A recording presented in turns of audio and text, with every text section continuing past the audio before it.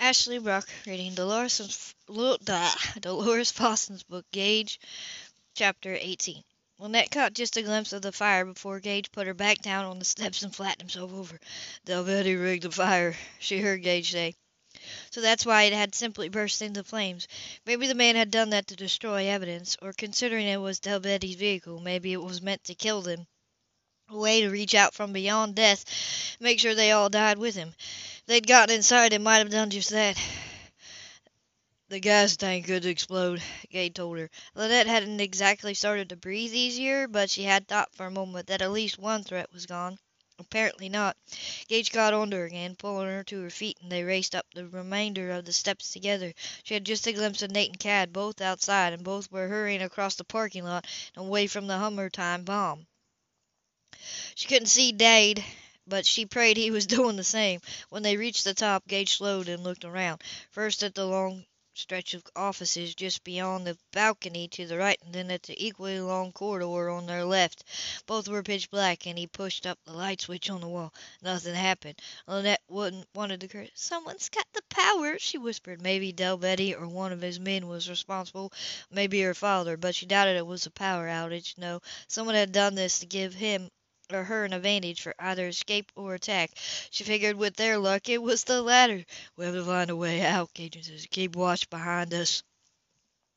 She managed a nod, managed to make brief eye contact with him, too. Gage was focused on the situation, on getting them out of there, but he took a second to brush a kiss on her cheek. Then he was all cowboy secret agent again. Behind them, at the bottom of the stairs, there was a thick blast, a lot louder than the one that disabled the cruiser. It rumbled through the building, shaking every inch of it. Oh, mercy! Lynette had braced herself for the gas tank to explode, but she had no idea that it would be that loud. Framed pictures tumbled from the walls and crashed to the floor, and bits of the acoustic ceiling hauled down on them, but the walls held. Thank God. Now she only hoped that Gage's brothers had gotten far enough away from the blast so they weren't injured. She hated every moment of this, the fear, the worry, the realization that Gage and his brothers could die because of her father.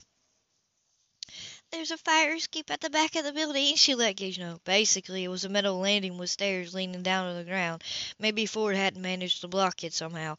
Also, maybe the fire department was already on the way, because she was certain that by now someone had called them, especially since the gas tank explosion had no doubt started a fire.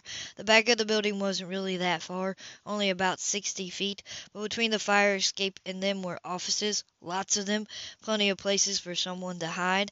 Lynette prayed that all of Delvetti's men were gone or dead, and she added to her prayer that her father had retreated as well. Of course, that left Patrick or Nicole. Her father could have told one or both about this meeting. In fact, he could have arranged to get together so that either Patrick or Nicole would be the trigger man to kill Gage.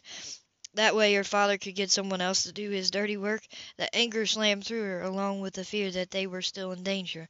Always would be, as long as her father drew breath, because even though he'd failed tonight, didn't mean there wouldn't be another episode.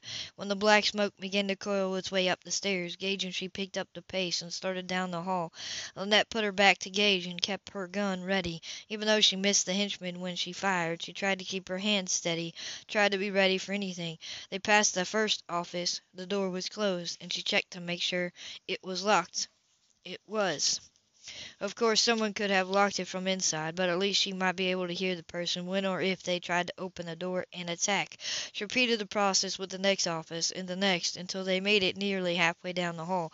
The sound stopped both Gage and her. She lifted her head, listening. Was it the crackling noise from the fire? Yet something else falling from the blast? Or was it something worse? There was a lot of things that could fit into that something worse category. "Say anything?" Gage whispered. Lynette looked around, but it was too dark to see much. There was smoke, thready streams near the stairs, but she didn't see anything else. However, she did hear something. Sirens. The fire department was on the way. Though they might not just go bursting into the building until they assumed the situation, it was also possible they couldn't get in the building and might have to try to extinguish the fire from outside. "Let's go," Gage insisted, and he started to move again. An icy chill went through her, and even though she hadn't seen anything, Lynette sensed that something was wrong. She heard the soft click on her left and pivoted in that direction, but it was already too late. Someone threw open one of those office doors and knocked the weapon from her hand, clattered onto the floor, and before she could retrieve it there was someone pointing a gun right at her. Gage didn't miss the small gasp that Lynette made, turned just in time to see her gun go flying. He also saw the person who caused the gasp in the falling gun, Ford. But while Lynette was no longer armed, her father sure was, and he had his firearm aimed at Lynette, and not just at her, toward her stomach. Hell, this was about to get ugly, fast, especially since his brothers were no doubt trying to make their way to Lynette and him. There were a lot of possibilities for mistakes, distractions, and especially bullets. "Drop your gun," Gage warned the man, and he went closer, even though he knew he didn't have much bargaining power with that gun pointed at Lynette. "You move another foot, and there'll be no more baby," Ford warned right back. Lynette shook her head, motioning for Gage to stop. He did, but he couldn't stop the rage at this monster threatening an unborn child. It took a special piece of slime to do that. "I guess this means no more stalemate," Ford said with victory in his voice. "Well, there won't be after you drop your weapons, and you will drop them, but put them on the floor and slide them against the wall." Gage debated it. He hated the trend of both of his guns, but he couldn't risk Ford shooting Lynette. Of course, once Gage was unarmed, he would try to shoot her anyway. Well, maybe. Lynette lowered her hand to her pocket. Ford reacted. Man, did he. Shoved the gun closer to her. "You said put down the weapons," Lynette clarified. She fished around in her pocket and came out with a small police-issue handgun, no doubt something one of his brothers had given her. She eased it onto the floor and kicked it away from her. Too bad she hadn't held on to it, 'cause they might need it before this was over. Whatever this was. Outside he heard the fire engine screech to a stop. Good. They put out that fire, but it would be a while too long before they could climb up those stairs. That made Gage had to buy them some time. "What's this all about?" Gage demanded, looking straight at Ford. "Are you working with Patrick or Nicole?" Ford made a mocking huff sound. "No, neither of them knows anything about this. They were just convenient tools, or so I thought.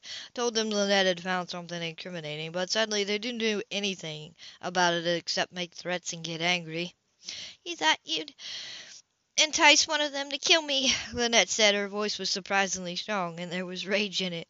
Not good. Rage usually meant a person was willing to do something risky. Gage didn't want her taking any more risks. "I thought Patrick and Nicole would scare you," Ford corrected, "so that you'd come to me for help." "To you for help?" Lynette questioned. "And why would I do that?"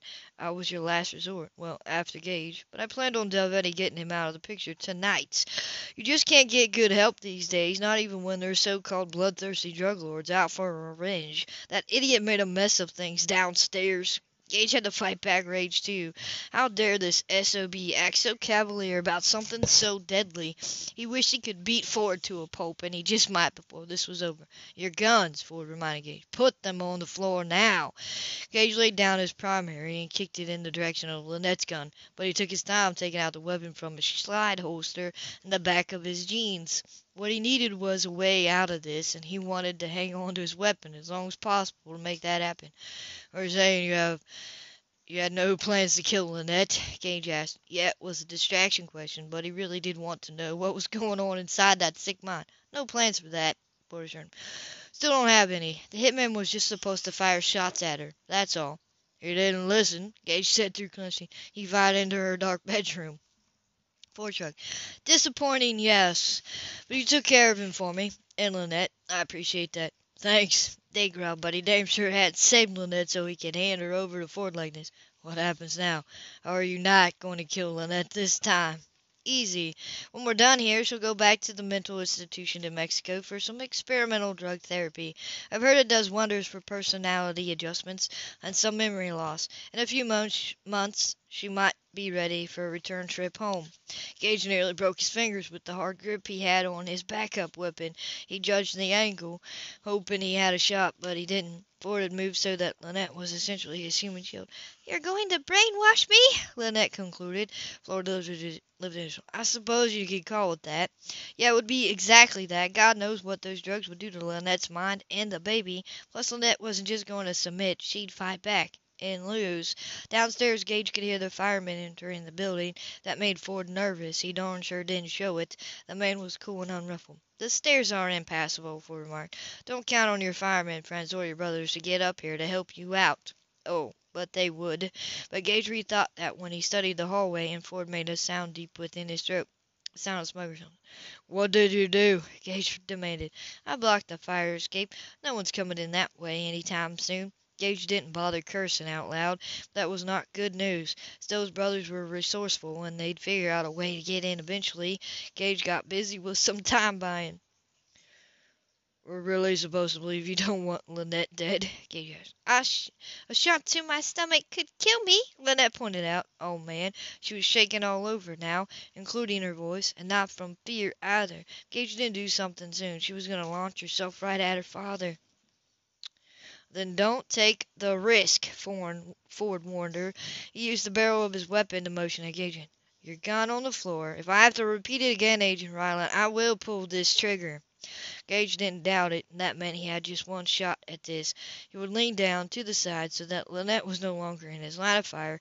Gage would pretend to put the gun on the floor. Then he could yell for Lynette to get down, and Gage would fire. The plan sucked, and there were so many things that could go wrong.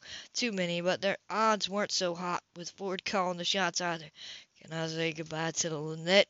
Gage asked the man. It would be a fake goodbye, but he wanted to say it anyway. Every word might buy them some time, because he might be able to distract Ford, or goad him into doing something he hadn't planned, like aiming that gun at Gage instead of Lynette. If that happened, Ford was a dead man.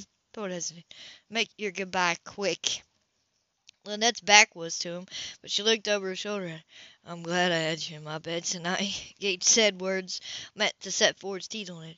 It was like old times. Lynette smiled, a forced one, but hey, if Ford could see it, it would still get to dear old Dad. Gage, you're the only man I've ever loved. Okay, that didn't sound like words for Ford, but for Gage. Years ago, she told him that she loved him too many times to count, but that was years ago, before they broken each other's heart and gone their separate ways, before her father had ripped them apart, something he was still trying his damnedest to do. Lynette's fake smile faded, and even though he couldn't see them, Gage thought there might be tears in her eyes. And I'll love you and this baby until the day I die.